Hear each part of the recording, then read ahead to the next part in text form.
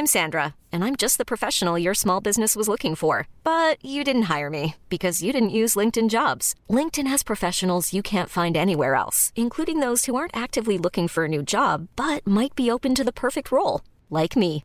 In a given month, over 70% of LinkedIn users don't visit other leading job sites. So if you're not looking on LinkedIn, you'll miss out on great candidates like Sandra. Start hiring professionals like a professional. Post your free job on linkedin.com/achieve today.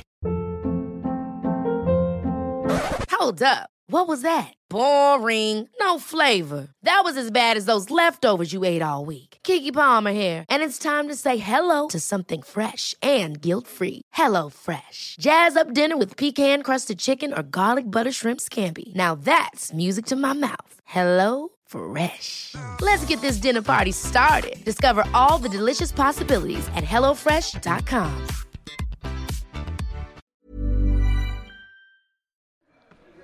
Vi har köpt in ny utrustning. Det här är första gången som vi testar den, så hoppas att det ska gå bra. Vi kan börja med att göra lite ljudtest, och får du säga vad du tycker om att Bob Dylan är Nobelpristagare i litteratur. Är det sant? Jag hade hoppats på Haruki Murakami. Gillar du Haruki Murakami? Ja, jag har läst några böcker.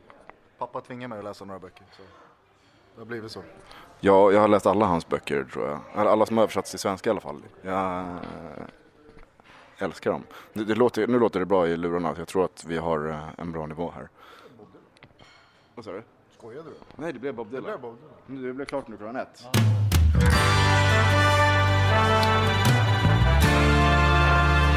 Nummer 27.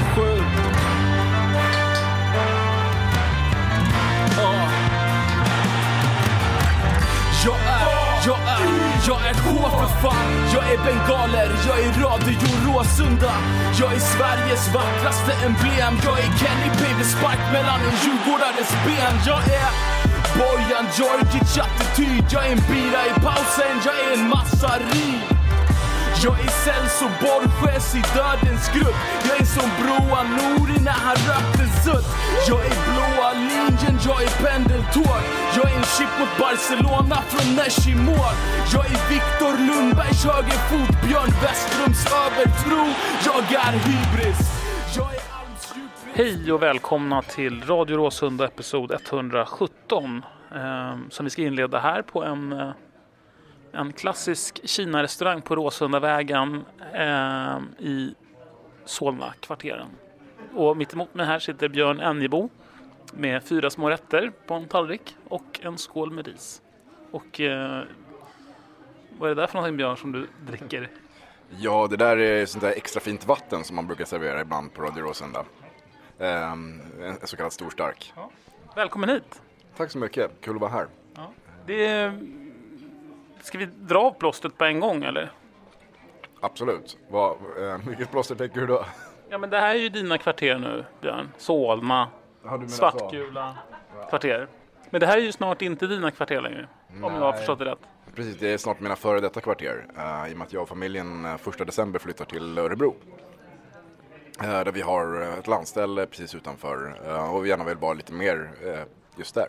Så vi har lyckats få till ett bra byte, kan man säga, av bostad. Så vi flyttar till en jättelägenhet i Örebro. Men jag tror inte att någon kommer märka någon skillnad egentligen. Jag kommer vara här i Stockholm och jobba. Jag kommer vara på alla matcher. Vi kommer spela in Radio Råsunda som vanligt.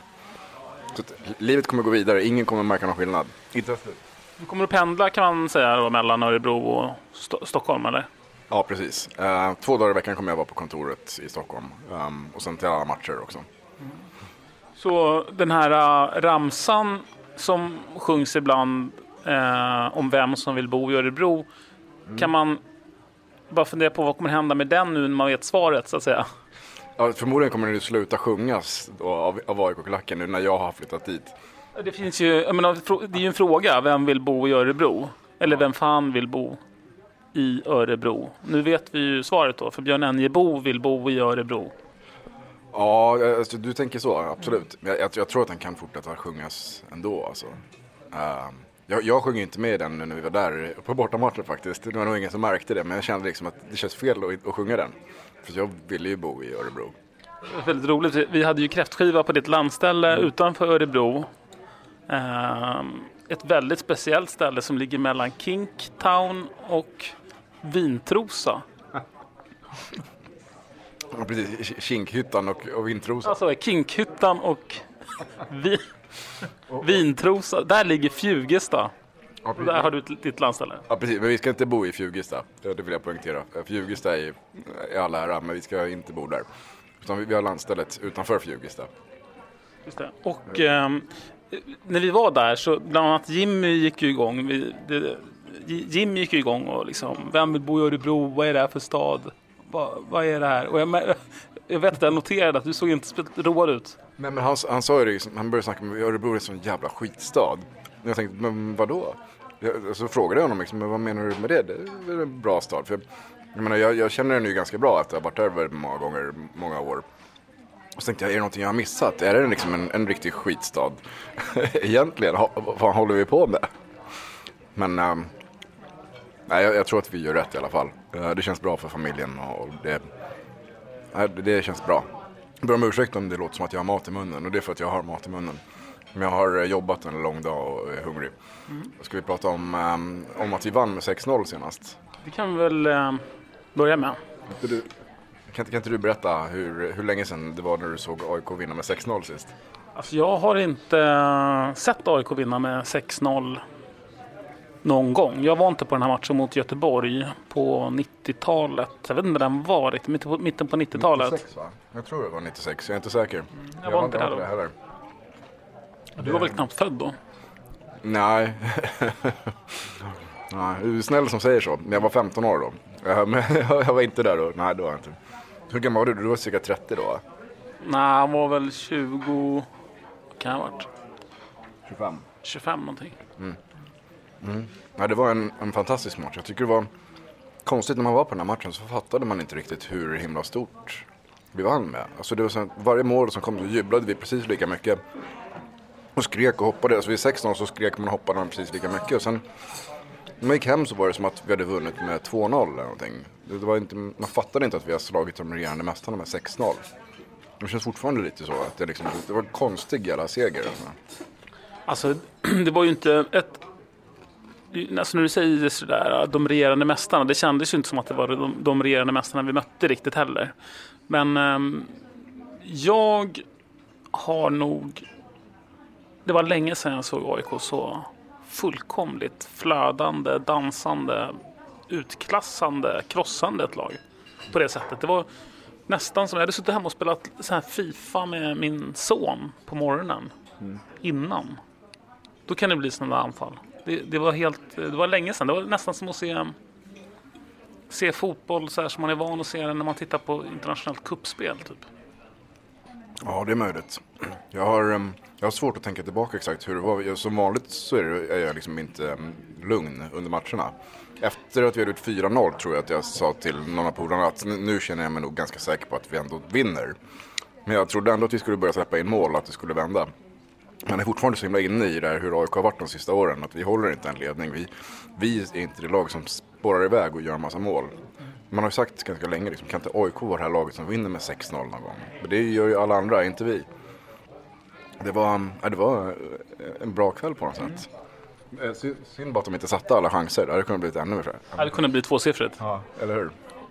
Det var en magisk kväll att se Alexander Isak och AIK på. Det jag tyckte var väldigt, väldigt spännande var ju att vi var ju nere på inneplan där och skulle ge AIK ungdomsfotboll pengarna vi har fått för i royalty-intäkter för Kefs signatur till oss. Jag är AIK som har blivit ungefär 18 000 lite plus och sen så rundade vi av det där uppåt och gav 20 000.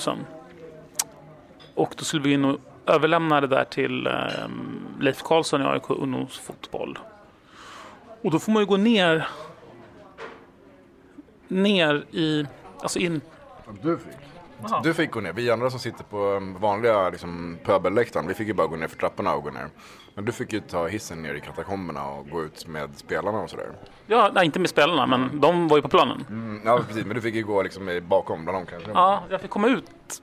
Så när det blev, alltså, jag såg de sista 10 minuterna av matchen från mittlinjen. i princip bredvid tränarbåsen. Okej, alltså nere från alltså första halvlek så du. Sista 10 minuterna av första halvlek såg jag ner från sidlinjen, ner upp vid gräset. Hur var det? Såg det bra? Det var helt fantastiskt att se tempot. Jag har ju varit van att se det där uppifrån och allting ser mycket enklare ut när man ser det uppifrån läktaren. När man kommer ner och ser det i jämnhöjd så det är första gången jag såg vilket oerhört mycket högre tempo det är. Och detaljer i hur spelarna rör sig som var en riktig upplevelse att få se. Det måste ju vara mycket svårare tänker jag som tränare att stå där, för man ser ju inte djupet på det sättet. Man får liksom inte översikten över spelet så man får en bit upp på läktaren. Egentligen så undrar jag varför varför inte tränarna sitter upp på läktarna mer och ser. Förutom att de kan inte gorma instruktioner, men att de liksom, för de tappar ju översikten över spelet. Fast det kanske de är vana vid, och de kanske ser det på ett annat sätt därifrån. Jag tror att de är vana att se det på ett annat sätt. Men det var fantastiskt att se fotboll spelas ur det perspektivet faktiskt. Och jag är inte så bortskämd med det, att se AIK så nära. Nej precis, du sitter ju alltid på de dyra platserna upp till. Så högt som möjligt. Nåväl, 6-0 mot Norrköping, men det var ju roligt. Ja, det var ju roligt. Det blev man ju glad av. Jag känner att det inte var tidigare på säsongen. Men vi hämtade in i princip hela målskillnaden mot Norrköping, var det inte så? På en match. Det gjorde vi. Nu ligger vi jättebra till med målskillnad. Men det är ju fortfarande alldeles för många poäng egentligen att ta ikapp. Inte Norrköping, men Malmö är ju svårt. 7 poäng på 5 matcher. Det är både Malmö och Norrköping som ska falla egentligen. Ja, men Norrköping kommer vi att kliva förbi, det är jag rätt övertygad om. Men däremot så Malmö blir ju svårt. 7 poäng på 5 matcher är ju inte så lätt. Precis, och de har ingenting som distraherar dem heller. Inget Europaspel och ingenting annat. De kan bara gå för guldet. Och ett ganska lätt spelschema framför sig. Ja, det också. Så att vi nästa år då jävlar, eller? Ja, nästan kan man nästan säga det redan nu. Det är svårt att tro på det, men samtidigt så hoppet släpper ju inte riktigt. Men har du gett upp? Nej, jag ger aldrig riktigt upp, men det känns ju som att det är en ganska liten chans. Så är det. Ska vi prata om vad vi ska prata om idag, eller? Ja, det kan vi göra. Det var kul förresten att vi förra programmet innan matchen mot Norrköping gjorde ett program som hette Gör mål för helvete. Och som de gjorde det. Ser du något samband där, eller? Ja, Jocke framförallt som är mångt och mycket förbereder de här programmen, han ser ju sammanhanget att... Vad är det han ser för sammanhang, så att säga? Han ser ju någon slags Radio Råsunda-effekt. Att vi, när vi gör ett program som heter Gör mål för helvete, så gör de gärna massa mål. Så det här programmet ska då heta Vinn guld för helvete. Okej, bra. Nej, det ska det väl kanske inte. Jag vet inte vad det ska heta, men... Annars är det är ju ett bra tema som går ihop om man nu vill vinna guld. För att man kan ju, vad skulle du säga temat för programmet här idag är, Björn? Temat för programmet idag är ju spelsystem och övergången från 4-4-2 till 3-5-2. Och med fokus kanske lite grann på defensiven och försvaret då. Det är ju där framförallt sifferkombinationen ändras. Okej. Eller? Nej, men så är det nog. Det kan man väl säga. Du har ju varit iväg och träffat Rickard Henriksson, Radiosportens expert. Precis. Och även pratat med en gammal spelare från AIK, Alexander Milosevic. Det har jag gjort. Och du har också varit iväg lite grann, som en liten satellit utanför studion. Ja, precis. Det här är ju ett speciellt avsnitt idag. Vi gör ju ingenting inom studion den här gången. Utan jag var på Karlberg idag och träffade Stefan Ishizaki. Och vi pratade faktiskt mest om försvarsspel också när det gällde 3-5-2. Så det stämmer nog. Det är kanske där fokuset ligger lite den här veckan. Skulle du kunna, tror du, hålla i mikrofonen en liten stund? Jag tänker du eller är du klar? Ska du äta mer? Jag ska äta upp den här kycklingbiten. Ja, men det är ju en månad sedan vi satt här och pratade om att jag skulle ta körkort. Och nu har jag, nu har jag tagit ett körkort. Stort grattis Martin. John Martin Wiklin. Jajamän. Helt otroligt. Här ligger alltså Martin Wiklins körkort.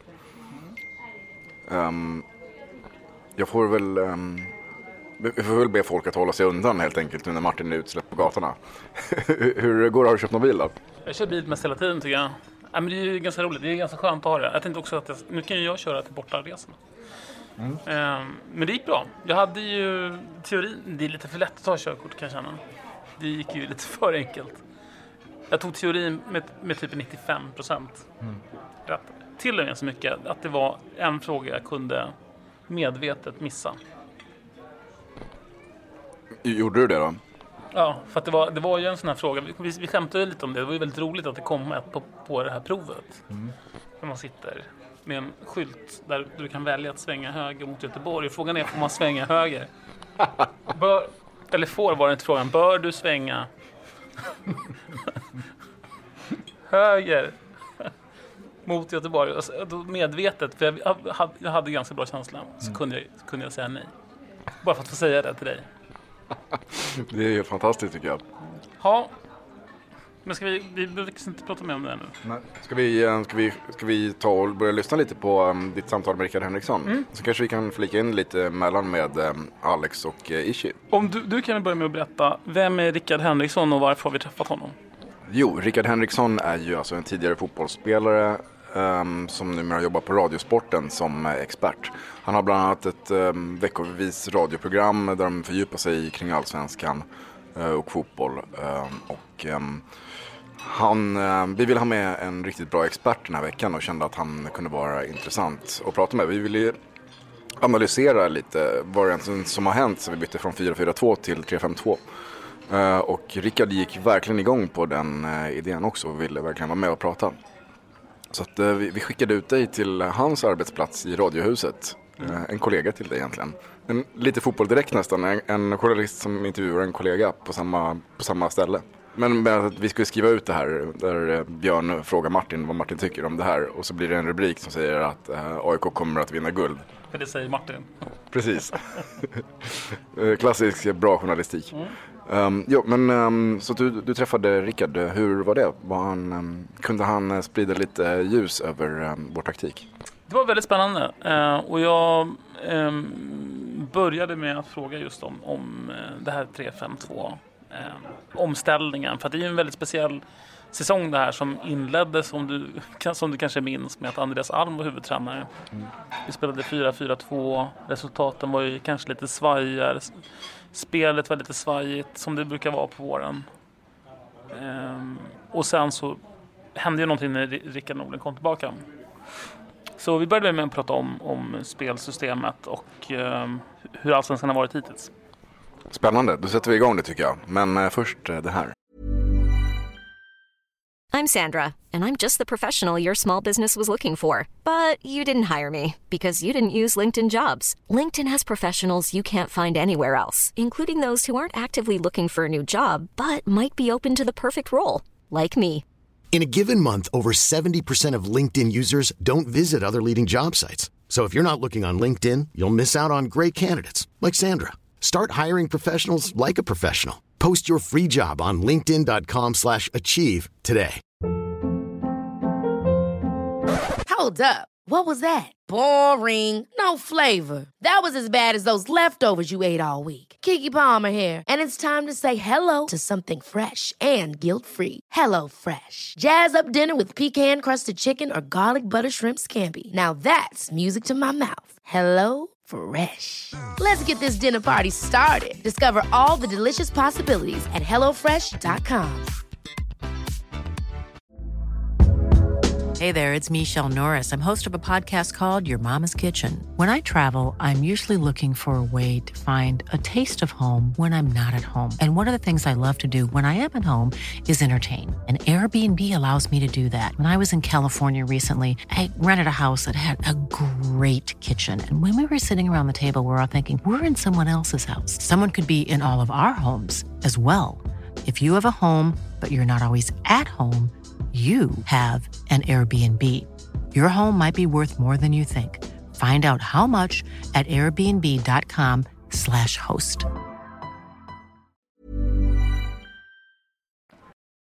Jag är Alms djupledsspel i anfallen. Jag är Eero-markande. Jag som en fullstreamad borta match som 2-1 ifrån Tjärnströmmen måste match. Du följer ju allsvenskan. Vad säger du om årets allsvenska? Malmö i topp, Norrköping och sen AIK som skuggar där bakom. Jag tycker att årets allsvenska fortsätter den trenden som vi har sett under några år. Att det är vissa lag, topplag som verkligen som leder utvecklingen, som för en framåt och som är snäppet klart bättre än övriga. Det är bara att titta också på poängen som de drar in topp 3, topp 4 lagen i allsvenskan. Och jag tycker att det är stor skillnad om man ser, vi håller oss till topp 3 lagen och ser dem spela och ser lagen som är bara hacket nedanför 7-8. Sen tycker jag att det som är positivt i Allsvenskan är ändå att det är välutbildade tränare. Det känns som att alla lag har någon form av spelidé, någonting man vill göra. Det är en positiv sak tycker jag med Allsvenskan. Och också att det finns plats för unga svenska talanger att komma upp. De ges tid att utvecklas och de gör inte sällan också. Alltså ganska stor utveckling på kort tid. Det tycker jag är roligt att följa här i Allsvenskan. I AIK har man ju sett det de senaste åren med Robin Quaison och Alexander Milosevic och nu Alexander Isak. Det är spelare på spelare känns som kommer upp. Varje säsong kommer upp en ny som är en riktigt stor talang. AIK har ju en otrolig akademi. En av de sakerna som jag imponeras mest av med den klubben, och just att det är spelare på spelare som flyttas upp och som ju inte gör det av någon sorts god vilja utan som verkligen håller kvalitet. En riktigt bra symbios av att ha en bra akademi med välutbildade spelare och ett liksom tänk genom föreningen att de ska sen upp till A-laget för att de där ska prestera men också utvecklas. Där har ju AIK hittat helt rätt, och det är ju en anledning till att de är ett topplag år efter år. För att, som vi vet, svensk fotboll är så att de bästa säljs, det måste komma nya, och bästa sättet att göra det, dels då bibehålla kvalitet, känsla för föreningen är inte oviktigt, men också då rent ekonomiskt så är det att ta från egna leden. AIK inledde ju Allsvenskan med Andreas Alm som huvudtränare, ett klassiskt 4-4-2 som han ställde upp. Hela det här avsnittet kommer att handla lite grann om formationer, 3-5-2, att spela med 3 mittbackar och så, det är lite ett tema. Men vi började med Andreas Alm och det var en ganska svajig säsong både spelmässigt och resultatmässigt, det var lite upp och ner. Sen kom Rickard Norling in och en av förändringarna är ju det här att han införde 3-5-2. Hur tycker du att det har fungerat för AIK? Jättebra. Jag är inte förvånad att det var Rickard Norling som gjorde det där. Jag kommer ihåg att jag i somras, jag jobbade ju hela fotbolls-EM på plats för Radiosportens räkning. Och jag tror att det var innan semifinalen mellan Frankrike och Tyskland, så satt jag och min kollega Susanne Andrén skulle göra matchen. Så satt vi och käkade lunch och snackade om det här med 3-5-2 som i Tyskland hade ändrat till att spela då i kvartsfinalen när de mötte Italien. Och då diskuterade vi, det där måste ju komma till Allsvenskan, liksom en trend. Det var ju flera lag som gjorde det under EM också. Vem blir först att plocka upp det här? Och då tror jag vi nästan unisont båda sa att men Rickard Norling AIK känns som en sån som nästan kanske nu står på Karlberg och liksom testar det här med sina spelare och har idéer på hur man ska spela. Så att... Vad var det ni såg när ni såg Tyskland och 3-5-2 och varför tänkte ni att det här skulle plockas upp i Sverige? Går det att sammanfatta lite kort? Om man tittar på hela EM, inte bara Tyskland, men kan ta Wales var ett jättebra exempel på det tycker jag. 3-5-2 funkar väldigt bra när man möter lag som spelar 4-4-2 och som gärna bygger sitt spel på snabba omställningar. Vilket ju man kan se är ett ganska så bra tvärsnitt över hur nästan alla allsvenska fotbollslag spelar. Därför funkar det. Har du spelarmaterialet som kan foga sig efter det här så är det på pappret väldigt effektivt sätt att taktiskt bemöta just ett sånt spel som är väldigt vanligt i Sverige. Och varför det?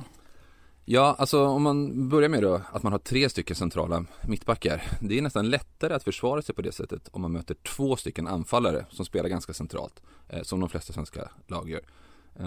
Nu kan jag tänka mig att de flesta som lyssnar på det här såg derbymatchen AIK mot Djurgården. Väldigt bra exempel på när ett 3-5-2-lag på ett taktiskt smart sätt spelar bort ett lag som spelar 4-4-2. Djurgårdens 2 stora forwards, stora anfallare, Ranege och Lunga, spelar ju väldigt tätt tillsammans. Det är nästan lättare att möta 2 stycken sådana spelare om du är 3 stycken centrala försvarare, som ju AIK spelade med där.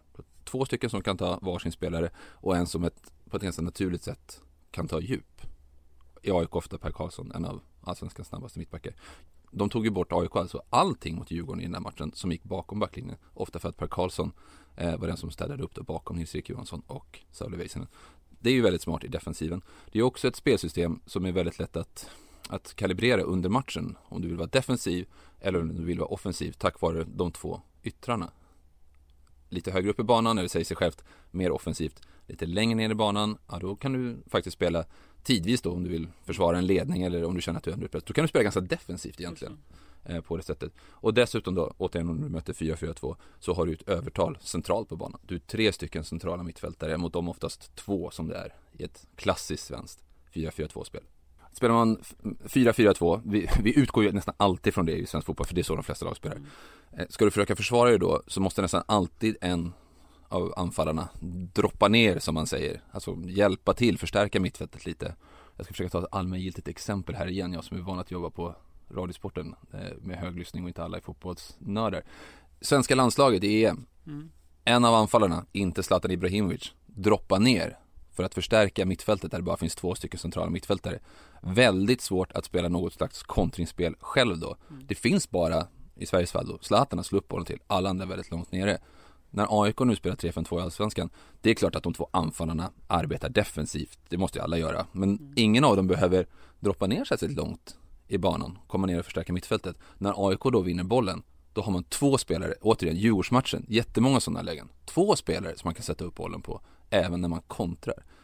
En klar fördel tycker jag med att spela 3-5-2.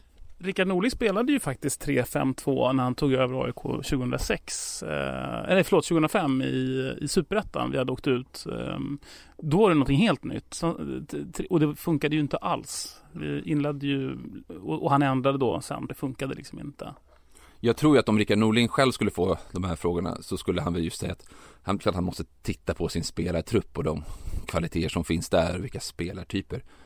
Och det är ju det som också kan göra det svårt i svensk fotboll, att de allra flesta spelarna är liksom verkligen fostrade, nästan ordet utbildade är bättre, utbildade i 4-4-2. Krävs en ganska modig coach, oavsett vad han liksom identifierar för det finns för kvaliteter, att nu har inte AIK bara svenska spelare, det vet jag, men ändå att liksom byta det mitt i en säsong. Hade det här inte funkat, lett till dåliga resultat, då hade ju många tyckt att Norling var en idiot som skulle göra det här testet. Ge bort guldchanserna hade ju varit snacket i juli om AIK hade förlorat 3 matcher i följd på att göra det här experimentet. Men nu har det funkat, och det är ju såklart en kombination av att beröm till spelarna som har klarat av det, men också beröm till tränaren som klarar av att identifiera det och sen implementera det på lagets spel. Ibland säger man att det där är en 4-4-2 eller om man spelar 5-4-1, alltså vad man nu har för sifferkombinationer, att det bara är sifferkombinationer, att det viktiga är ändå instruktioner till spelarna eller taktik, grundläggande taktik.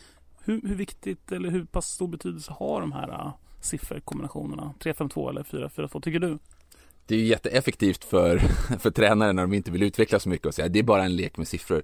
Men det är klart att det inte är det. Alltså, den uppställning du ställer på planen är ju det som spelarna sen ska anpassa sig efter, och alltså de situationer som uppstår.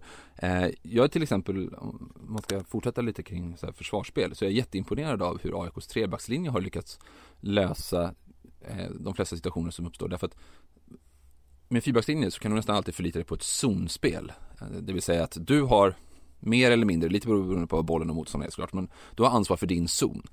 Spelar jag vänster inneback, om min spelare rör sig mot kanten, alltså ut mot ena kanten, ja, men då släpper jag över den till ytterbacken, och rör han sig in centralt, ja, men då är det den andra mittbacken som ska ta över. Det funkar inte riktigt när du spelar med 3 stycken centralt, utan då måste du vara mycket mer spelintelligent och avgöra när ska du följa med den här spelaren, när ska du släppa över den och så. Så att säga till spelare att ja, men det spelar ingen roll om vi spelar med en 3-backslinje eller en 4-backslinje, då gör man det lite lätt för sig. Jag tror väl inte att det är någon tränare som inför sitt lag står och säger att ja, men det spelar ingen roll vad vi ställer upp för någonting, det är bara en lek med siffror, men det har väl blivit en ganska så väl etablerad klyscha utåt. Du sa att när ni såg Tyskland där och så började ni spekulera vilket lag skulle testa 3-5-2 i Sverige, och du gissade då att det skulle kunna vara Norling. När du tittar på truppen, känns det som en naturlig lösning utifrån de spelare som AIK har just nu? Ja, till vissa delar.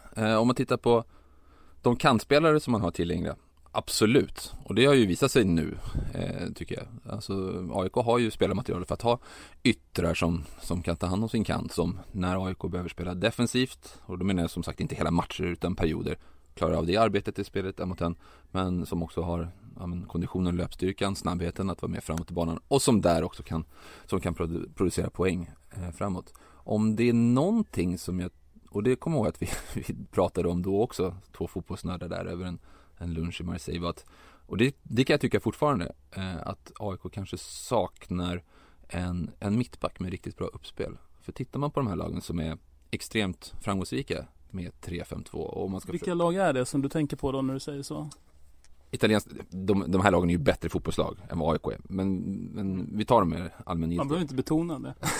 Nej, de har ju inte möts, så man vet aldrig. Italienska landslaget, under Antonio Conte.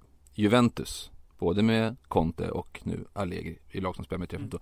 Bayern München under Pep Guardiola kan man ju nästan säga gjorde det, för de spelade med trebackslinje när de själva hade bollen. Tyskland spelade som sagt detta under EM också. De lagen har ju alla gemensamt att de har en central mittback som nästan blir en spelfördelare. Italienska landslaget Juventus, Leonardo Bonucci, Jerome Boateng i Bayern München i det tyska landslaget.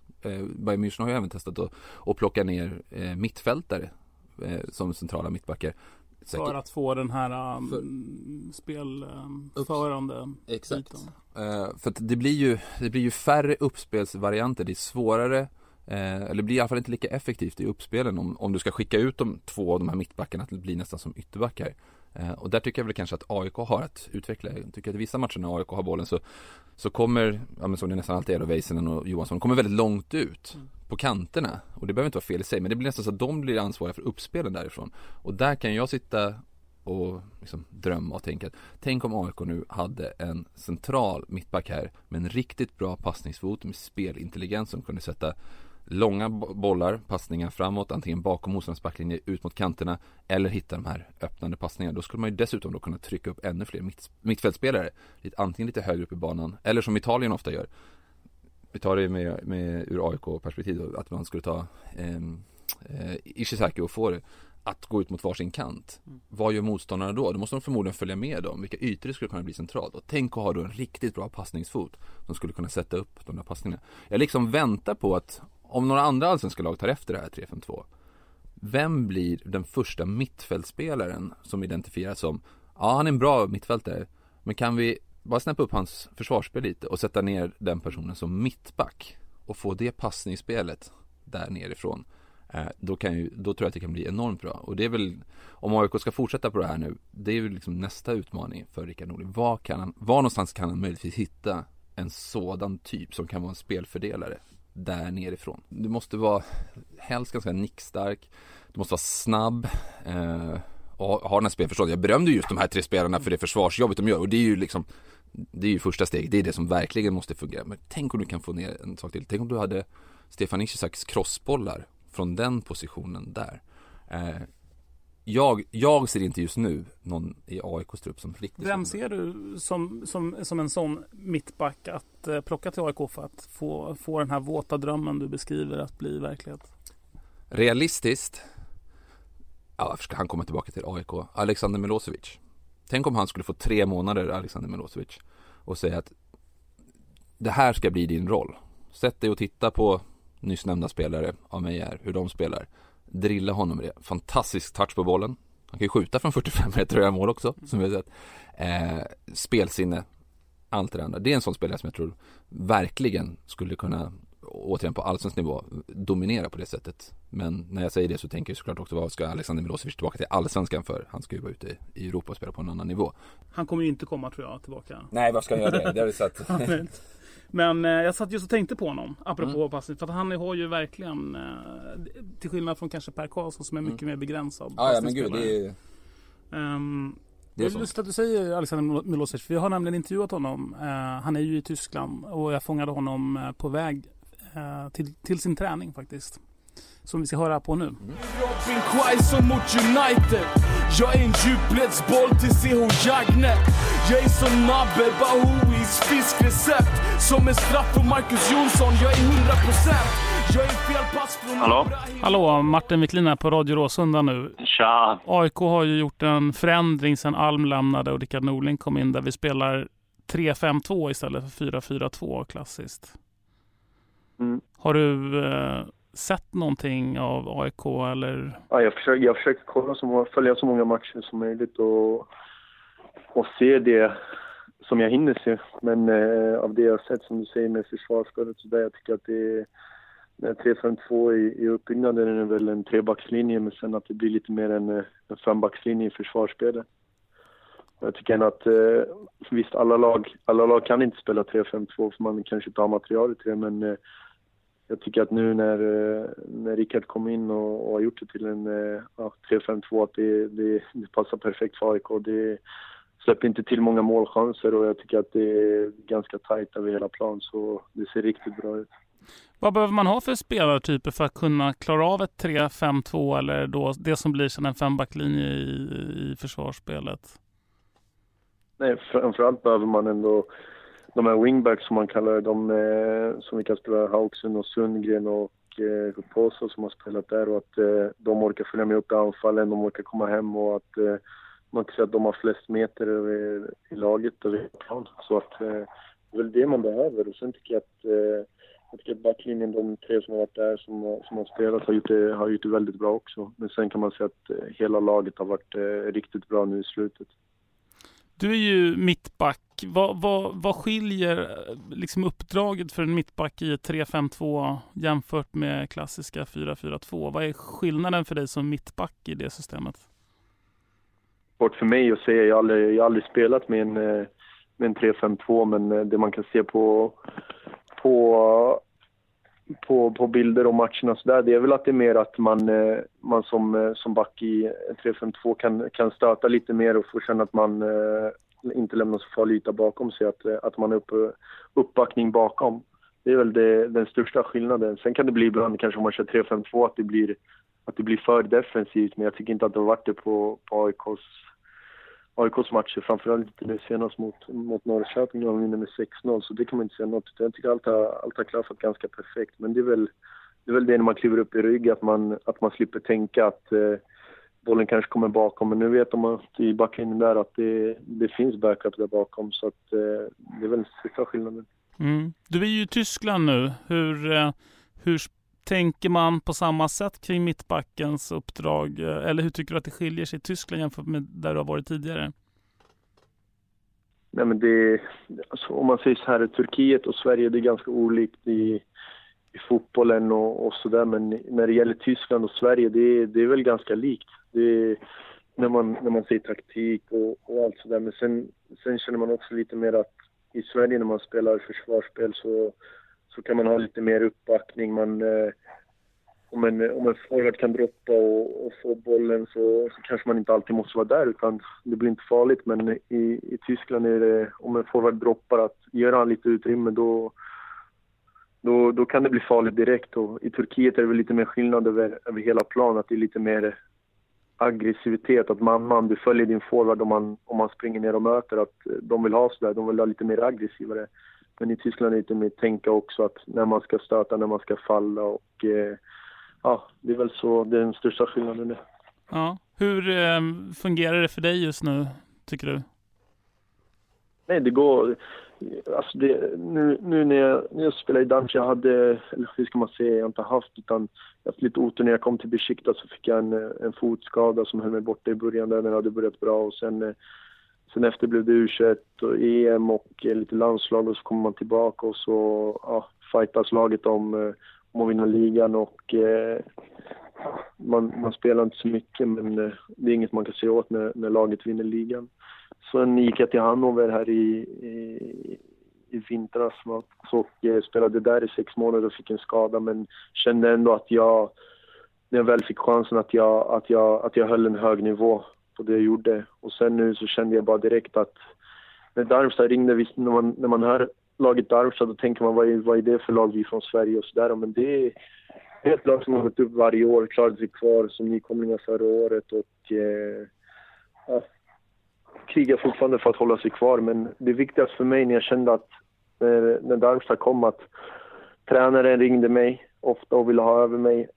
Sportchefen flög till Sverige för att träffa min agent, och de visade verkligen att de trodde på mig. Jag kände själv att jag behövde ett år där jag hade ganska mycket, där jag kommer ha ganska mycket speltid, och förhoppningsvis vara skadefri. Så det är ett års lån, och det viktigaste för mig, som jag sagt, det är att spela och vara skadefri. Sen är det ett lag också som vi försvarar väldigt mycket, så jag är en spelare som gillar väldigt mycket boll, men det får man inte på samma sätt här. Men jag ser ändå som att i våra matcher så händer det saker hela tiden. Att man får jobba defensivt, och jag tror ändå att man kan utvecklas på det sättet, för att passa en boll, det kan ju allting sådär. Så jag tror att det kan gynna mig i längden. Sen får man erfarenhet från Bundesliga, det är något som man kan packa ner i ryggsäcken. Skjuter du från halva plan även i Tyskland, eller? jag var ärlig så hade jag faktiskt inte förra matchen, men matchen innan det så hade jag ett skott från, sköt jag från, jag vet inte om det var 30-35 meter som gick över. Det var inte så nära på samma sätt, men får man chansen då försöker jag faktiskt inte på att avlossa. Nej, det är bra. Vad heter det? Du nämnde ju landslaget tidigare. Är det svårt som spelare och som mittback i ditt fall då att gå från klubblaget till landslaget där man kanske spelar på olika sätt och har olika instruktioner och taktik? Nej, men jag tror att det ska vara ärligt, så jag har funderat lite grann på det där. Men jag tror att det kan vara enklare på ett sätt. När man är i ett lag där man får försvara. Sen får man kanske inte lika mycket boll och allt går åt att försvara. Så sen när man kommer till landslag till exempel så kanske man har mycket mer boll. Man får inte lika mycket defensivt och att man kanske, det kanske blir lättare på det sättet. Mm. Du som har spelat mittback, du har spelat 4-4-2 alltid eller i Sverige? Ja, med Alm spelar vi alltid mestadels 4-4-2 och sen i Besiktas när jag spelade cupmatcher där och så där så körde vi alltid 4-2-3-1 men ändå en fyrbackslinje och samma i Hannover och sen kör vi här likadant. Och hur tror du att du funkar med i en sån här 3-5-2 uppställning? Nej, men det man tror att när man kör 3-5-2 att den trean blir som en ytterback, men det blir ju inte det. Det blir som tre mittbackar, så att det där tror jag inte är några problem när man lär sig. Har man spelat en fyrbackslinje som mittback, då är det ganska lätt att komma in som en mittback i en trebackslinje som blir så.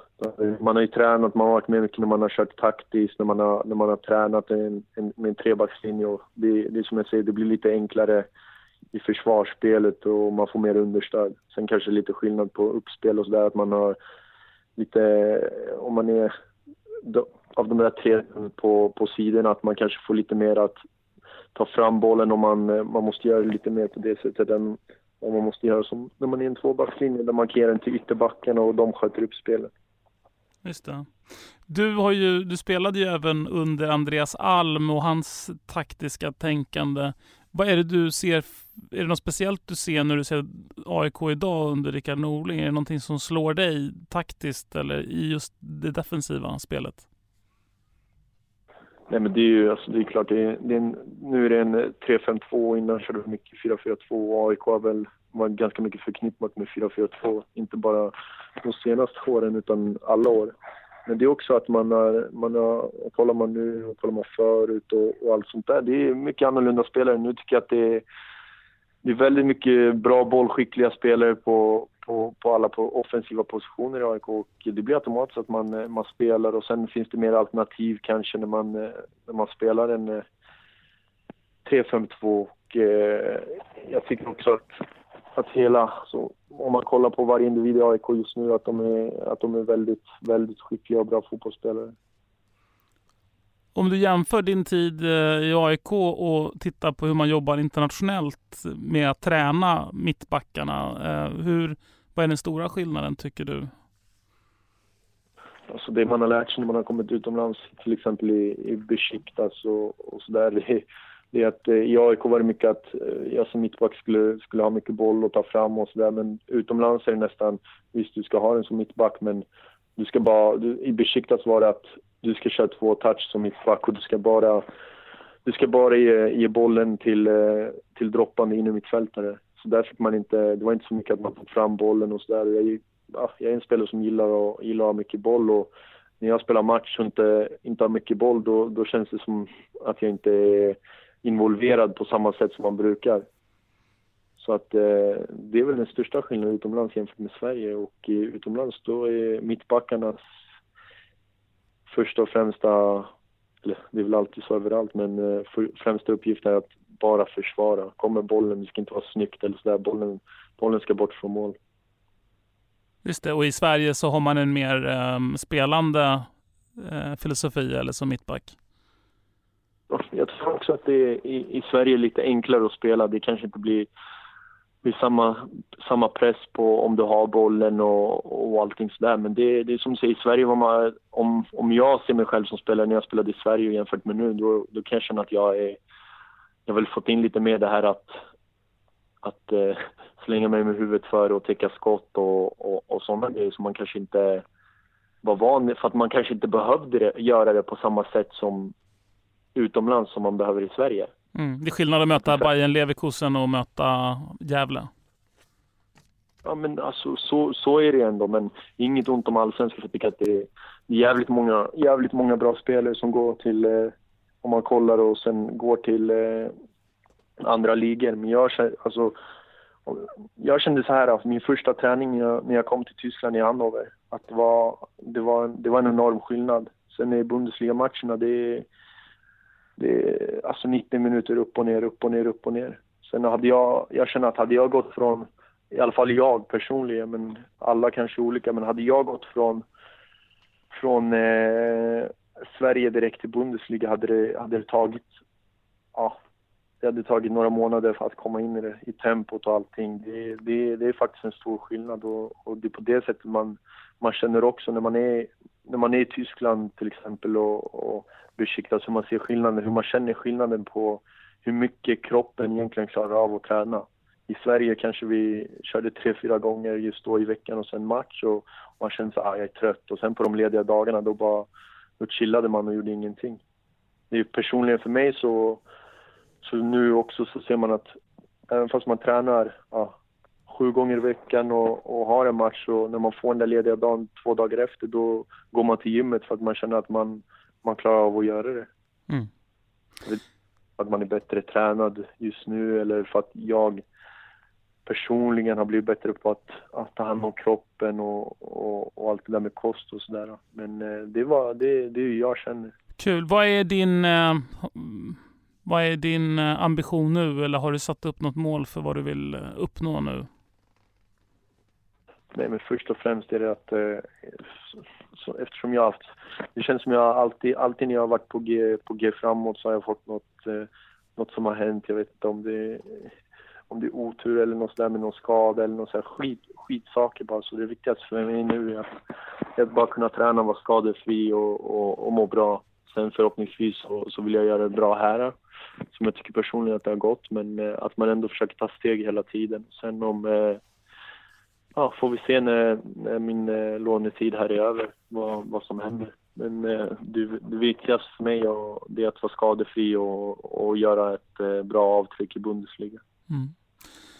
Och du följer AIK så mycket du kan ändå på distans. Vad tror du om slutmatcherna här, det allra sista som avgör allsvenskan? Ja, jag följer varje match jag kan kolla på, men jag tror faktiskt att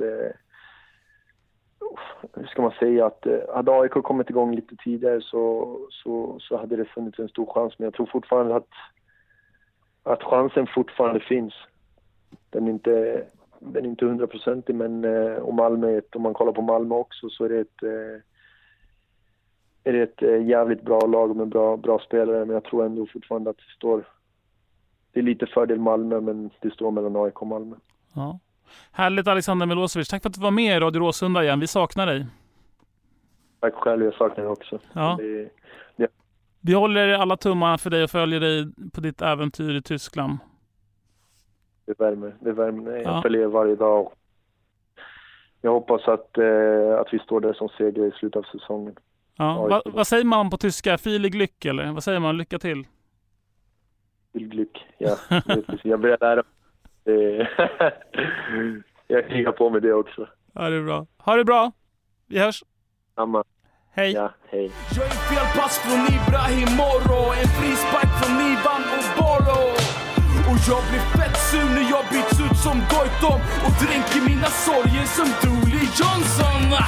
Jag är Milosevic, dunderskott från halva plan. Jag är Kennedys dubbelvolt. Jag är Niklas Karlssons punktmarkering.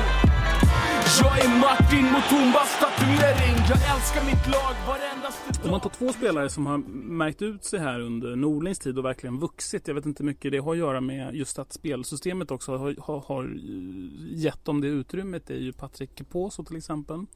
och Daniel Sundgren som ju har tagit en plats i startelvan som jag tror många trodde, inklusive mig, mer var någon slags komplementspelare, en habil spelare som skulle kunna hålla ställningarna i AIK, men som verkligen har blommat ut.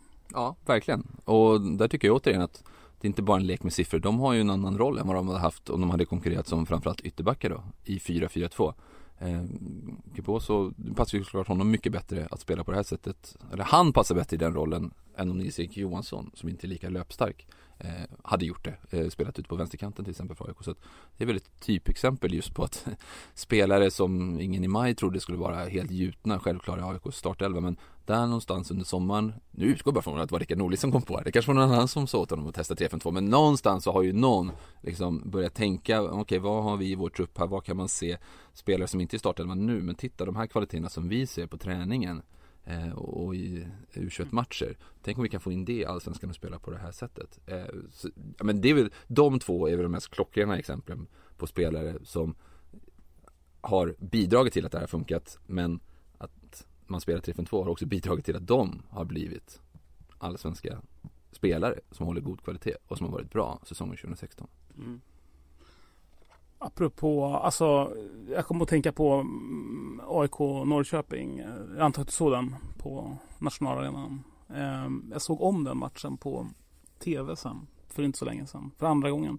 Jag blev lite nyfiken, var AIK extraordinärt bra eller var Norrköping under isen? Hur förklarar du den 6-0-krossen? Jag såg bara matchen live och kommenterade den, så jag har inte sett om den. Nu är det jag som säger med min klyscha. Kombinationen. Norrköping var ju dåliga. Det var ju långt ifrån ett ordinarie Norrköping heller. Men jag tog ju upp Djurgårdsmatchen där tidigare. Det här är ju också, alltså AIK Norrköping är också ett jättebra exempel på när AIK får mycket av sitt 3-5-2-spel att fungera mot IFK Norrköping. Kantspelet tyckte jag som AIK hade där var otroligt bra. Just det här med också att när man spelar med 3 stycken spelare centralt på mittfältet, att det är lätt för spelare att ge sig av offensivt. Se Stefan Ishizaki, hur han kommer in i straffområdet från sin roll. Spelar du med 2 stycken centralt så finns det alltid liksom en liten risk om en av dem lämnar för mycket och ger sig iväg, men det kunde AIK verkligen utnyttja där. Och någonting också apropå det här med fördelarna med att spela med 2 stycken utpräglade yttrar, så att du har nästan alltid ett alternativ att vända bollen ut på någon kant. Blir det trångt på en så kan du med 2 tillslag crossboll vända över på andra. Stefan Ishizaki var ju jättebra på det i den matchen mot Norrköping, vilket gjorde också att Norrköpings backlinje, det var inte deras ordinarie backlinje, det var många nya spelare, det bidrar säkert också, jag tror inte att de hade presterat så dåligt annars, men deras backlinje, det var ju sådana hål i den för Norrköping. Deras ytterback var ju otroligt osäkra, kom långt ut mot respektive kant, vilket gjorde att det var enorma ytor då, där inne vid Norrköpings mittbackar, som ju förstås då AIKs anfallare kunde utnyttja. Så jag tyckte att den matchen, AIK spelare för spelare gör ju jättebra också, men visst bidrar det till, tycker jag, att jättebra exempel på 3-5-2 som utifrån de kvaliteterna liksom besegrar ett 4-4-2-lag som är dåligt. Om vi bara tar de här två, nu fokuserar vi mycket på de här hur skillnaderna för backlinjen i det här 3-5-2. Om du ska försöka hjälpa och utbilda oss lite grann, vi som tittar mycket med känslorna på fotboll. Vad är det som ställs för krav på, om vi börjar med de här 3 mittbackarna, vad är det som är nytt och som man ska fokusera på när man ser hur de spelar, och sen de här 2 då ytterspringarna, som man skulle kunna kalla dem med Rickard Norlings språk, ytterbackarna som går upp på mitten. Jag ska försöka ta det kort då. För mittbackarna, det som jag var inne på tidigare, du kan inte på samma sätt förlita dig på zonspel, utan du måste ha en blandning mellan just zonspel och verkligen med spelförståelse kunna läsa av när du ska följa med en anfallare som rör sig ut mot kanten, eller för den delen. Och där kan vi också tycka att det har varit problem för AIK i vissa matcher, som till exempel mot MFF, att fånga upp löpningar som kommer bakifrån. Vem av de här 3 mittbackarna i så fall är det som ska ta den främsta utmaningen för dem, och så det här med uppspelen också som jag var inne på. Och för de 2 ytterkantspelarna så handlar det ju mycket om att orka klara av. Du ska vara längst fram, du ska vara vid den bortre stolpen om inlägget kommer från högerkanten. Annars så frågar lagkamraterna, men det där är din yta, där ska du vara. Är Keposo i nästa motståndarnas anfall inte med och försvarar på sin kant när Norrköping drar upp ett anfall där, men då är det han som är ansvarig för det defensiva jobbet. Det är ett stort ansvar som vilar på de här 2 spelarna. Och det är lätt att säga, 2 stycken som bara ska springa. Men fotboll är väldigt mycket tänka också. Och när du är som allra tröttast där i minut 70, då kan mycket väl matchen avgöras. Så att... Är minut 70 den tröttaste minuten? jag drog till med någonting, men du är oftast tröttare i minut 70 i alla fall. Ändå i minut 80? Okej, jag hade ju kunnat sagt 80 också såklart. Men då kanske du är utbytt. Och där är ju bara att titta. Och där har jag sett statistik på, som jag nu inte kan dra exakt. Men alltså lag som spelar med, alltså behöver inte nödvändigtvis vara 3-5-2, men när man har en spelare som är ansvarig för en kant, så är det verkligen jättetydligt rakt över i europeisk fotboll. Det är de spelarna som byts ut oftast tidigt i matcherna, eller i alla fall då från matchminut 20-25 i den andra halvleken, just för att de måste ju verkligen tränarna ha fingertoppskänsla, kanske spelarna också, men det är oftast tränaren ju som fattar det direkta beslutet att byta ut den spelaren, för om den inte orkar respektive arbete så faller mycket av en sån taktik när man låter en spelare ta hand om en kant. Är det just det här hur det fysiska utmattningen till slut påverkar den mentala biten som påverkar det där att man behöver byta ut dem, eller är det att lungen inte räcker helt enkelt? Jag skulle säga det första alternativet mest generellt. Det är ju verkligen tydligt så. Det tycker jag man kan se också när man sitter och tittar, och kanske särskilt om man som jag då inte sällan liksom refererar en match. Du tittar hela tiden efter små detaljer för att försöka ge, i mitt fall då, lyssnarna. Så är det ju en sån sak att när du märker att en spelare börjar slarva, fatta konstiga beslut, göra tekniska fel där mot slutet av den andra halvleken, så är det inte heller sällan som man kan skönja liksom trötthetstecken, någon som står, när spelet är dött, att den står och liksom med händerna på knäna och tar igen sig eller drar på någon krampkänning, så att ofta är det så. Jag brukar ofta se också just tränare efter en spelare kanske gjort en misstag, så går ut och frågar liksom, är du trött? Så är det det som är, och inte sällan så är det. Vad är det för typ av misstag man gör när man närmar sig matchminut 70 och du är ganska trött och det börjar påverka huvudet? Vad är det typiska felbeslutet? 2 långa ruscher. Men det här är ju vältränade spelare, och det är klart att du ska väl kanske ha som krav att orka 90 minuter, men säg att du har sprungit som bara fan vi tar 70 minuter då. 3 stycken snabba ruscher längs kanten. Det är då du börjar dra på dig mjölksyra. Och sen får du bollen utanför straffområdet med motståndare nära.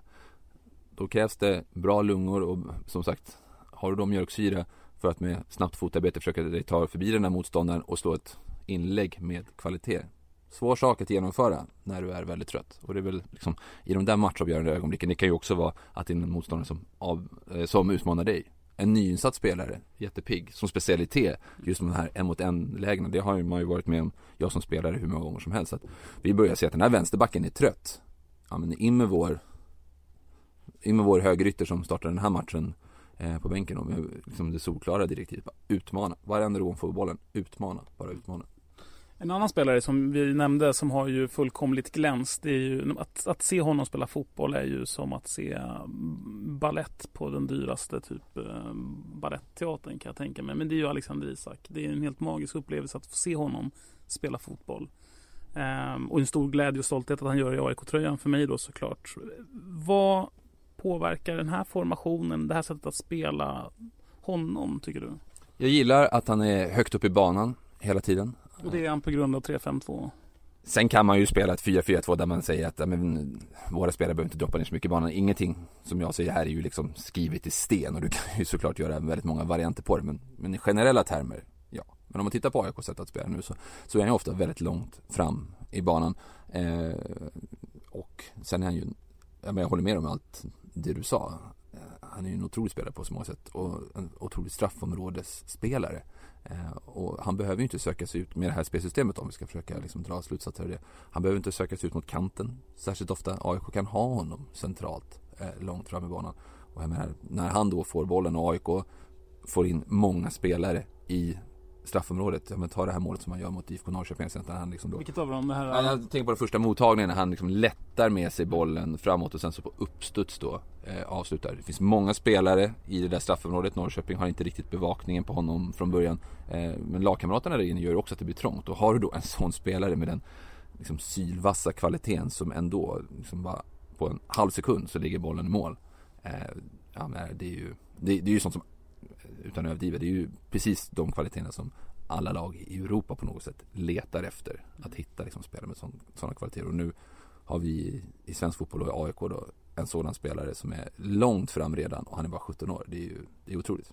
Vad säger du om honom som fotbollsspelare? Är han det största du sett sen Zlatan, eller är han en större spelare än Zlatan? Det där är svårt att jämföra av många parametrar. han är 17 år, Alexander Isak. När Zlatan var 17 år, nyss fyllda, så spelade han ju fortfarande i Malmö FFs juniorlag. Jag spelade i Djurgårdens juniorlag hösten 1998. Vi mötte vad som då var Malmö FFs juniorer, motsvarande juniorer. Det var mest spelare födda 1980 i deras lag. I vårt Djurgårdslag var det mest födda 81 och jag som var född 82. Vi mötte dem i SM-final i Jönköping. Zlatan Ibrahimovic satt på bänken hela matchen. 90 minuter. Han fick ingen speltid överhuvudtaget. Vad tog det? 1,5 år, någonting sånt där. Så var han såld till Ajax för 82 miljoner. Där var Zlatan när han var 17 år. Och kolla vad Alexander Isak är nu. Sen är ju inte fotbollen så enkel så att vi kan säga att men Isak har kommit mycket längre i sin fotbollsutveckling. Så var ska det där sluta någonstans? Jag menar, det vet ju alla vilka liksom enorma kliv Zlatan tog i sin karriär. Och också såklart vilken potential som säkert fanns där. Men jag tycker väl inte att det finns någonting som inte tyder på det finns inte någonting som tyder på att Alexander Isak skulle liksom sväva iväg på något sätt. Han verkar ju vara otroligt jordnära på alla sätt. Men sen är det ju jätteviktigt att se att allsvenskan är vad det är. Och Alexander Isak har ju sån enorm potential, men kommer ju behöva utveckla jättemycket under sin resa mot att liksom bli en toppspelare. Och jag menar, det finns ju ingen anledning för honom att inte sikta mot att bli en av Europas bästa forwards på det som man ser nu. Men när Zlatan kom till Juventus och då var han A-landslagsman i det svenska landslaget, så tog det ju 2 träningar för dem att säga att den här spelaren kan ju inte avsluta. Han är ju ingen avslutare. Fabio Capello då beordrade 1 timmes extra träning, avslutningar varje dag efter varje träning. Och då var Zlatan uppe på den nivån. Den är jättehög. Han hade blivit värvad av Juventus, skulle in i startelvan där. Det är en sån grej som jag brukar jag menar, när man pratar med unga spelare eller liksom nu går den här spelaren från allsvenskan till det här laget, att du är inte klar när du tar det steget, utan det finns jättemånga kliv. Då var han ändå köpt för typ 180 miljoner till Juventus. Ja. Kunde inte avsluta. Tyckte de då. Lite tillspetsat sådär. Ja. Hur pass modernt är AIKs sätt att spela, tycker du då, som tittar på fotboll i hela Europa? Du nämnde några lag i Italien, Juventus och tyska landslaget. Fotbollen är ju ständig förändring och nu var det här en fluga under Europamästerskapet för några lag. Tittar du i vissa ligor så spelar inga på det här sättet. Tittar du, alltså traditionellt så var det 3-2 väldigt stort i Tyskland. Det är få lag som spelar som nu är i Tyskland. Däremot väldigt många italienska lag, säkert beroende på att Juventus har lyckats bra med just den uppställningen. Antonio Conte, som ju lämnade Juventus, gick till Chelsea. Han spelar ju inte så där, för att han tycker inte förmodligen att han har spelarmaterialet heller att göra. Kanske inte heller att det passar riktigt med motståndet som han ställs mot i Premier League. Så jag tycker så här, om man skulle, för att kalla AIK liksom modernt spelande, så skulle man väl nästan säga att de skulle ha någon sorts plan B. Att de kunde tweaka det här lite. Alltså, det som jag imponeras mest av, det blir så lätt att man slänger sig med liksom de absolut allra bästa lagen. Men jag tycker att när man kan se lag som inte är bäst i Europa, inte bäst kanske i sin liga heller, men som kan anpassa sig efter motstånd. Kanske med olika uppställningar eller fortsätta spela 3-5-2, men på något sätt förändra taktik ut efter motstånd. Många italienska lag spelar ju på det sättet. Och där känns det väl som att får Rickard Norling en riktigt bred trupp. Man ska komma ihåg att Rickard Norling har ju inte haft någonting att säga till om vilka spelare som ska komma in till AIK och fått välja liksom spelartyper. Men tänk om han nu skulle kunna få en vinter där någorlunda då kan hämta, inte önskespelarna, för det går ju inte att tänka sig, men då typerna liksom, för att känna att han skulle kunna göra som han var under sin första tid i AIK, där han gick runt väldigt mycket på spelare. Han gick runt så vi blev nästan tokiga, vi som försökte följa vissa uppställningar och laguttagningar. Jag gillar det. Jag gillar när ett fotbollslag är så pass intelligent och smart och välutbildat så att man kan göra de här ändringarna från match till match för att identifiera motståndarna eller motståndarnas svaga punkter och kanske de starkare också för att eliminera dem, och så göra de här förändringarna. Alltid lika imponerad av fotbollslag som gör det. Och jag vet ju också, det är ju enkel gruppdynamik, just att få alla känna sig delaktiga, att någon gång, även fast du gjorde en bra match mot IFK Göteborg när man vann med 3-0, i nästa match är det derby mot Djurgården, då ska vi spela på ett lite annorlunda sätt. Då får du stå åt sidan och in där på bänken. Lätt sak att säga på förhand, men ha att göra med liksom starka individer som inte sällan är ett fotbollslag och lyckas med. Det är en konst det också. Vad säger du om avslutningen här nu av säsongen? Det börjar ju lida mot ett slut, 5 matcher kvar. Det är 7 poäng för AIK att hämta in på Malmö till exempel. Är det avgjort? Jag tror inte att AIK kommer ikapp MFF. Det kan jag inte tänka mig. Malmö har ganska lätt program kvar. Nu har de ju Norrköping då på söndag, vilket ju bevisligen är en tuff match. För AIK var det inte. Men nu är det lite spelare tillbaka för Norrköping. Men sen har de många bottenlag kvar. Både hemma och borta. Så ganska så beskedigt motstånd ändå. Och Malmö är ju bra. Jag tror inte att de tappar det där till AIK. Jag tror inte att de tappar till Norrköping heller. Utan MFF ser ju ut som solklara favoriter till att ta SM-guldet. Jag tittar ju på fotboll. Jag tror de flesta som lyssnar på den här podden också. Ja, tack för hjälp här. Trassla ur mig. Tittar ju på fotboll och vill ju se AIK vinna i första hand. Det är ju det som definierar en rolig fotbollsmatch. Det är om AIK vinner, gärna med många mål. Det spelar inte jättestor roll hur bra vi spelar. Men jag kan ju ändå notera att det har varit väldigt kul att se AIKs fotboll. Det har flödat, det har varit offensivt, det har varit fridlig fotboll på en annat sätt med Rickard Norling än med Andreas Alm. Vad säger du? Ja, jag förstår känslan som AIK-are. Fler spelare långt fram i banan. Som jag var inne på, det underlättar med snabba omställningar. Det älskar man ju se sitt favoritlag göra. Man vinner bollen i backlinjen och så 2 snabba passningar så är det friläge eller målchans. Spelvändningar från en kant till en annan. Det händer saker. Det beror inte bara på spelsystemet, men till mycket. Så att, ja, jag kan förstå att det är känslan om man bara känner fotbollsmatchen. Liksom. Ja, bra. Ja, men tack så mycket för att du var med i Radio Råsunda, Rickard Henriksson. Jag får tacka. Tack. Jag älskar mitt lag varendaste dag, men gör det lite mer när Bert Karlsson går ner i spagat.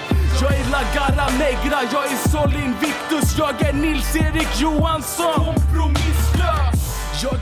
Ja, det var alltså Rickard Henriksson som Martin Wiklin var och träffade i Radiohuset.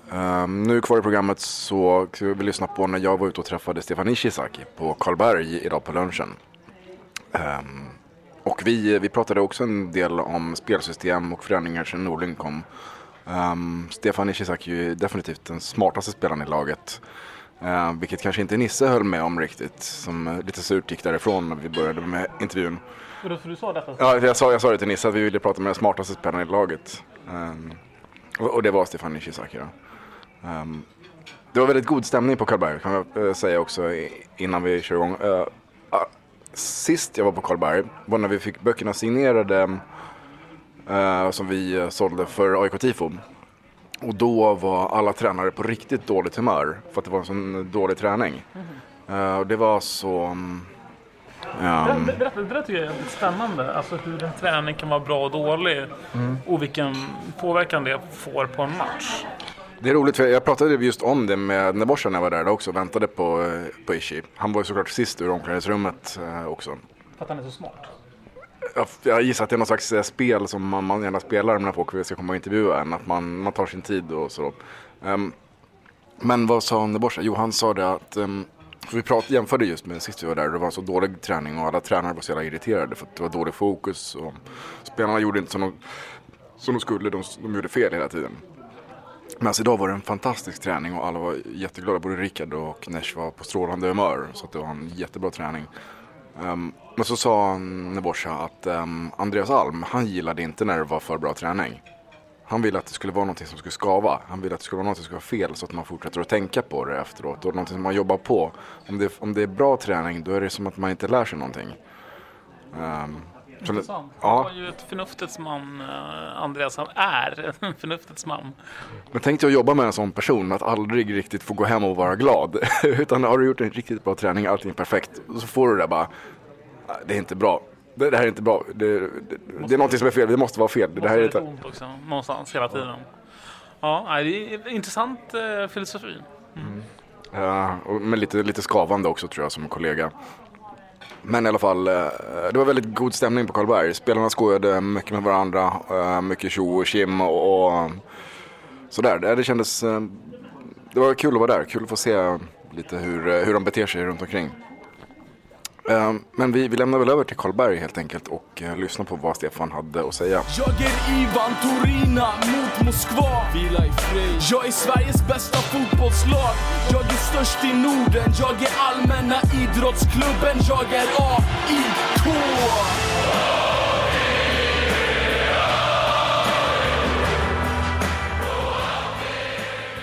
Okej, men vi börjar med att fråga dig, Stefan Ishizaki, hur mår kroppen? Jo, men nu mår den rätt så bra faktiskt. Jag har kommit ifrån en liten halvrisig period där jag varit småförkyld i vad som känns i en månad. Men det är väl det priset man får betala när man har små barn på dagis. Jag vet precis vad du menar, men det är inga skador liksom, annat, inga känningar i knän eller ben eller sådär? Inte för tillfället, peppar peppar. All right. Vi har landslagsuppehåll nu för närvarande. Vad tränar ni på under en sån period när det är lite mindre matchande? Framförallt den första delen av de här 2 veckorna innan match blir väldigt mycket fysiskt. Mycket löpning, mycket styrka för att vi ska orka den här sista biten in i mål. Sen veckan efter blir det egentligen som en vanlig innan matchvecka. Vi börjar köra ganska hårt tidigt på veckan, men sen lättar vi upp och kör mycket taktik, kollar på motståndarna och ser till vad vi behöver göra till helgen. Det låter bra. Det här programmet ska handla då om AIKs spelsystem och mer konkret om övergången från 4-4-2 till 3-5-2. Hur tycker du att det har funkat än så länge sedan ni har skiftat? Det fungerar väldigt bra. För vissa spelare blir det extremt mycket löpa, men man ser väl det på vårt facit att vi är svåra att ta oss igenom, speciellt defensivt. Att det är inte så många lag som lyckas göra mål på oss. Och offensivt trodde jag vi skulle bli lite mer lidande, men det har visat sig att det är rätt offensivt också, för att det switchas lätt om till ett 3-5-2-anfall. Så att nej, det har gått väldigt bra tycker jag sen vi bytte över. Hur mycket kan man härleda till spelsystemet eller andra taktiska direktiv från Rickard? Vad ska man säga? Man kan säga att det här spelsystemet gynnar framförallt våra ytterbackar väldigt mycket, som blir nästan lite playmakers. Och man ser ju bara till exempel på Sundgren då, som har fått kliva fram väldigt mycket sen Rickard kom, och han har ju lyft sig enormt. Och jag hörde någon som sa att han borde vara med i landslaget snart, och de börjar väl få rätt här om han fortsätter den här utvecklingen. Så att många spelare tycker jag har tagit ett väldigt kliv i den här nya spelsystemet och under Rickard. Om man, alltså själva spelsystemet 3-5-2, tycker du att man lägger för mycket fokus på siffror och så, eller är det egentligen med taktiska instruktioner som är den stora skillnaden? Det är såklart att spelsystemet spelar väldigt stor roll, men just i det här spelsystemet så är det väldigt flytande, om man kan säga det. Spelsystemet, ett 5-3-2 eller 3-5-2, när vi försvarar väldigt högt med våra ytterbackar eller wingbacks, vad man vill kalla dem, så blir det oftast att den wingbacken på bortre sidan skjuter in och blir som en vanlig ytterback helt plötsligt, och då ser vår formation mer ut som ett vanligt 4-4-2. Så att lite hur man vrider och vänder på det så kan man säga olika nummer hela tiden, men alltså när vi väl är samlade och står och motståndarna har bollen hos deras mittbackar, då ser man tydligt att vi spelar ett 5-3-2. Jag tänker så här, när man ser 5-3-2 så låter det som en defensiv uppställning. Säger man 3-5-2 så låter det som en framåtlutad uppställning. Är det väl egentligen samma sak, eller? Jag tycker att det är helt samma sak. Vi försvarar mer 5-3-2, men när vi anfaller så är vi ju verkligen ett 3-5-2-lag. Jag pratade precis innan här med Pertan. När jag nämnde att vi skulle prata om 4-4-2 jämfört med 3-5-2, så sa han att han minns inte ens hur vi spelade när vi spelade 4-4-2. Hur mycket färskvara är ett spelsystem?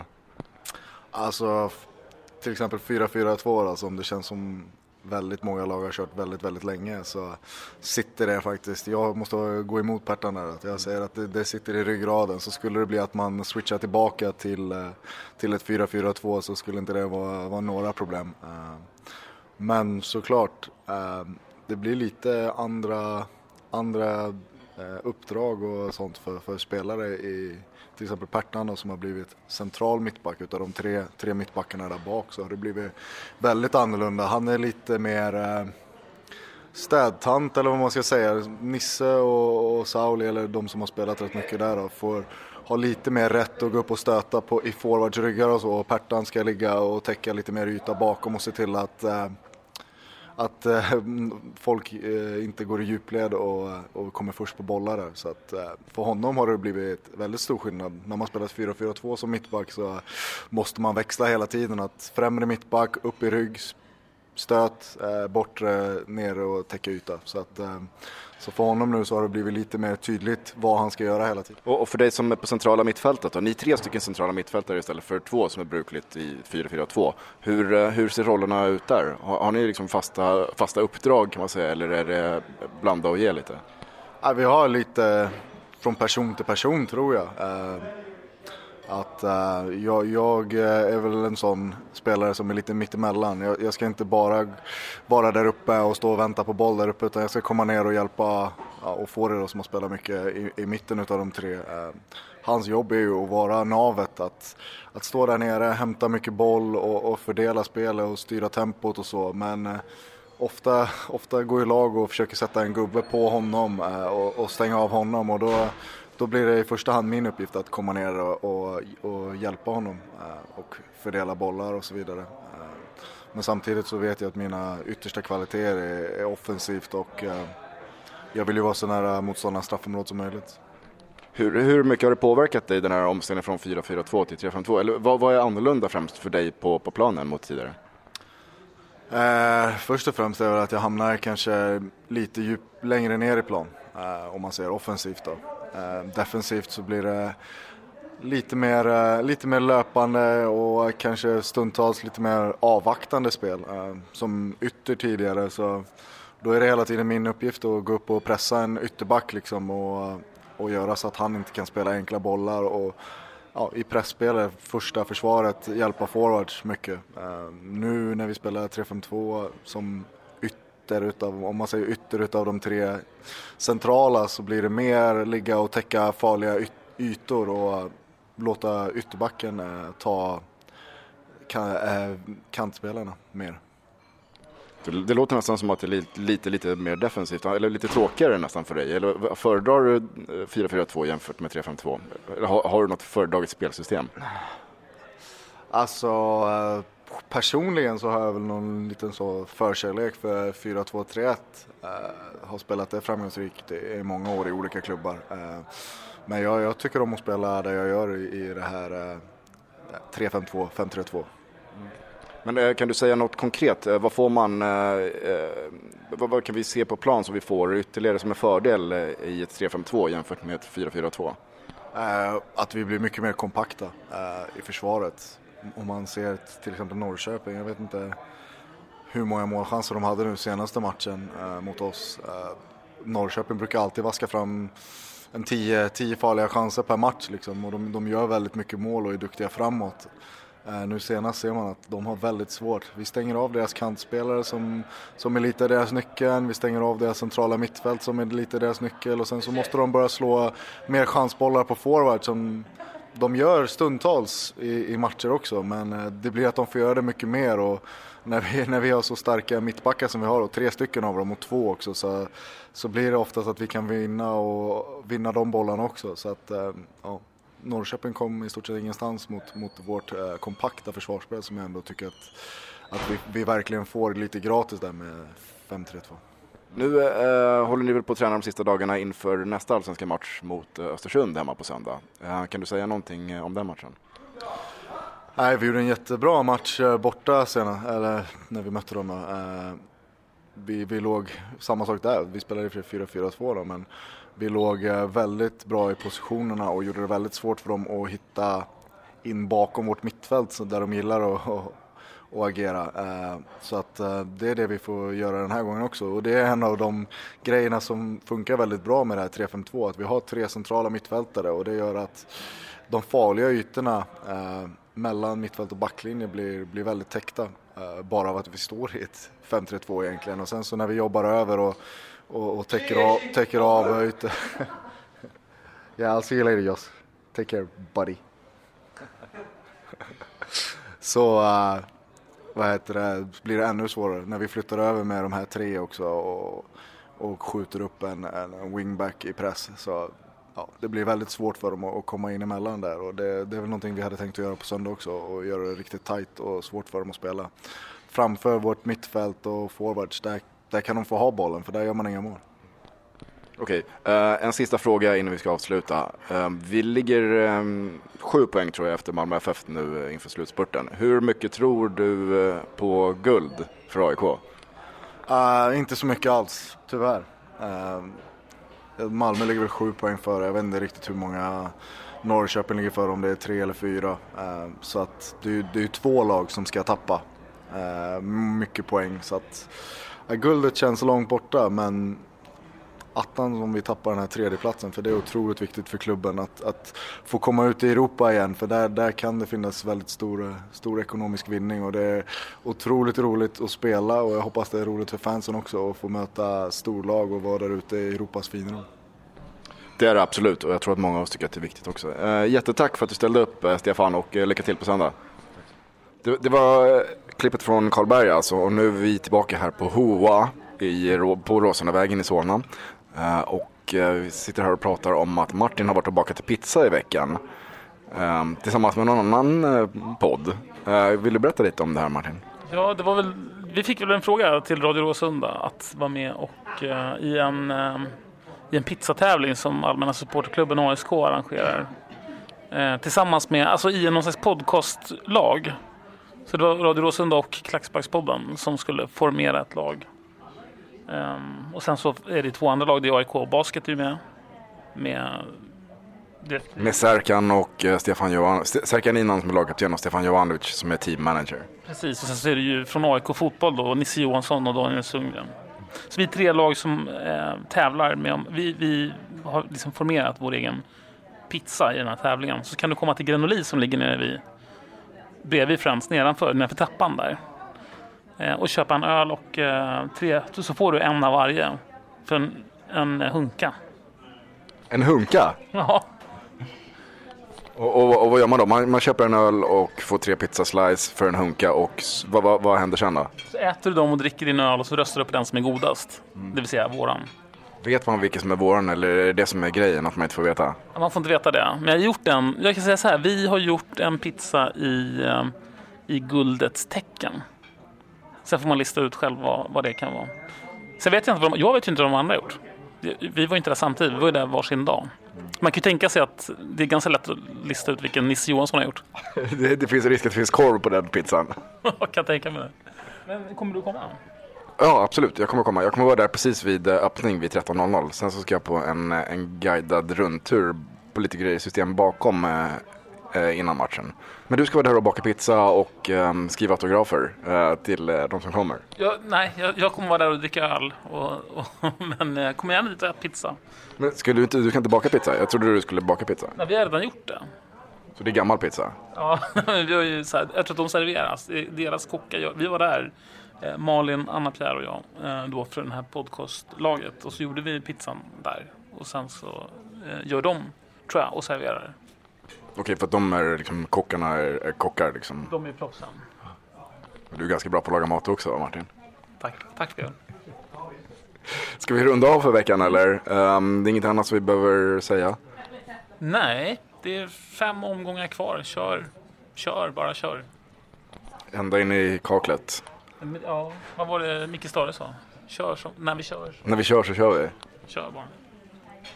Tack för idag Martin. Bra jobb med intervjuerna, och vill du berätta vilka som har gjort programmet kanske? Ja, det är du Björn Enjebo som alltid.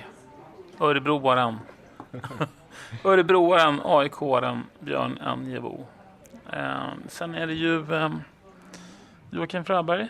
Det stämmer, Joakim Fröberg också som alltid. Vingåkraren. Ja, Katarina Holmaren. Ja. Och sen är det Jimmy Rydén. Smålänningen. Ja, det är han. Från bondegnagaren från Växjö. Han får ju land och rike runt på 90-talet. Och med flaggor och bränd församlingshem och sådär. Är det så? Hur då? Nej, jag vet inte. Och så är det jag som heter Martin Wiklin. Tack så mycket. Vi är tillbaka igen nästa vecka. Vi har nog bokat alla gäster redan nästa vecka. Så ni behöver inte vara oroliga att det blir ett uppehåll igen. Men tack för oss och ha det bra.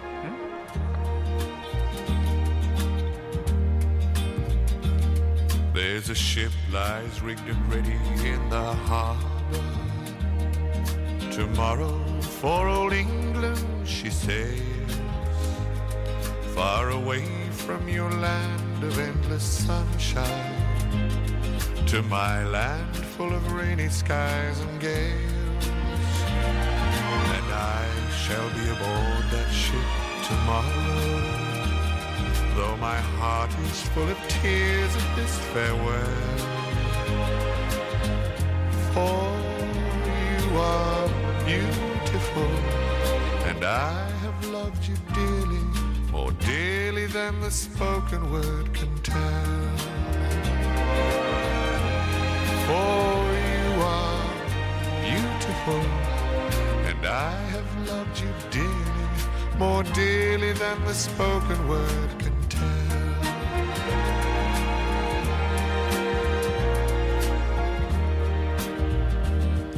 I heard there's a wicked war a-blazing, and the taste of war I know so very well. Even now I see the foreign flag a-raising, their guns on fire as we sail into hell. I have no fear of death, it brings no sorrow, but how bitter will be this last farewell.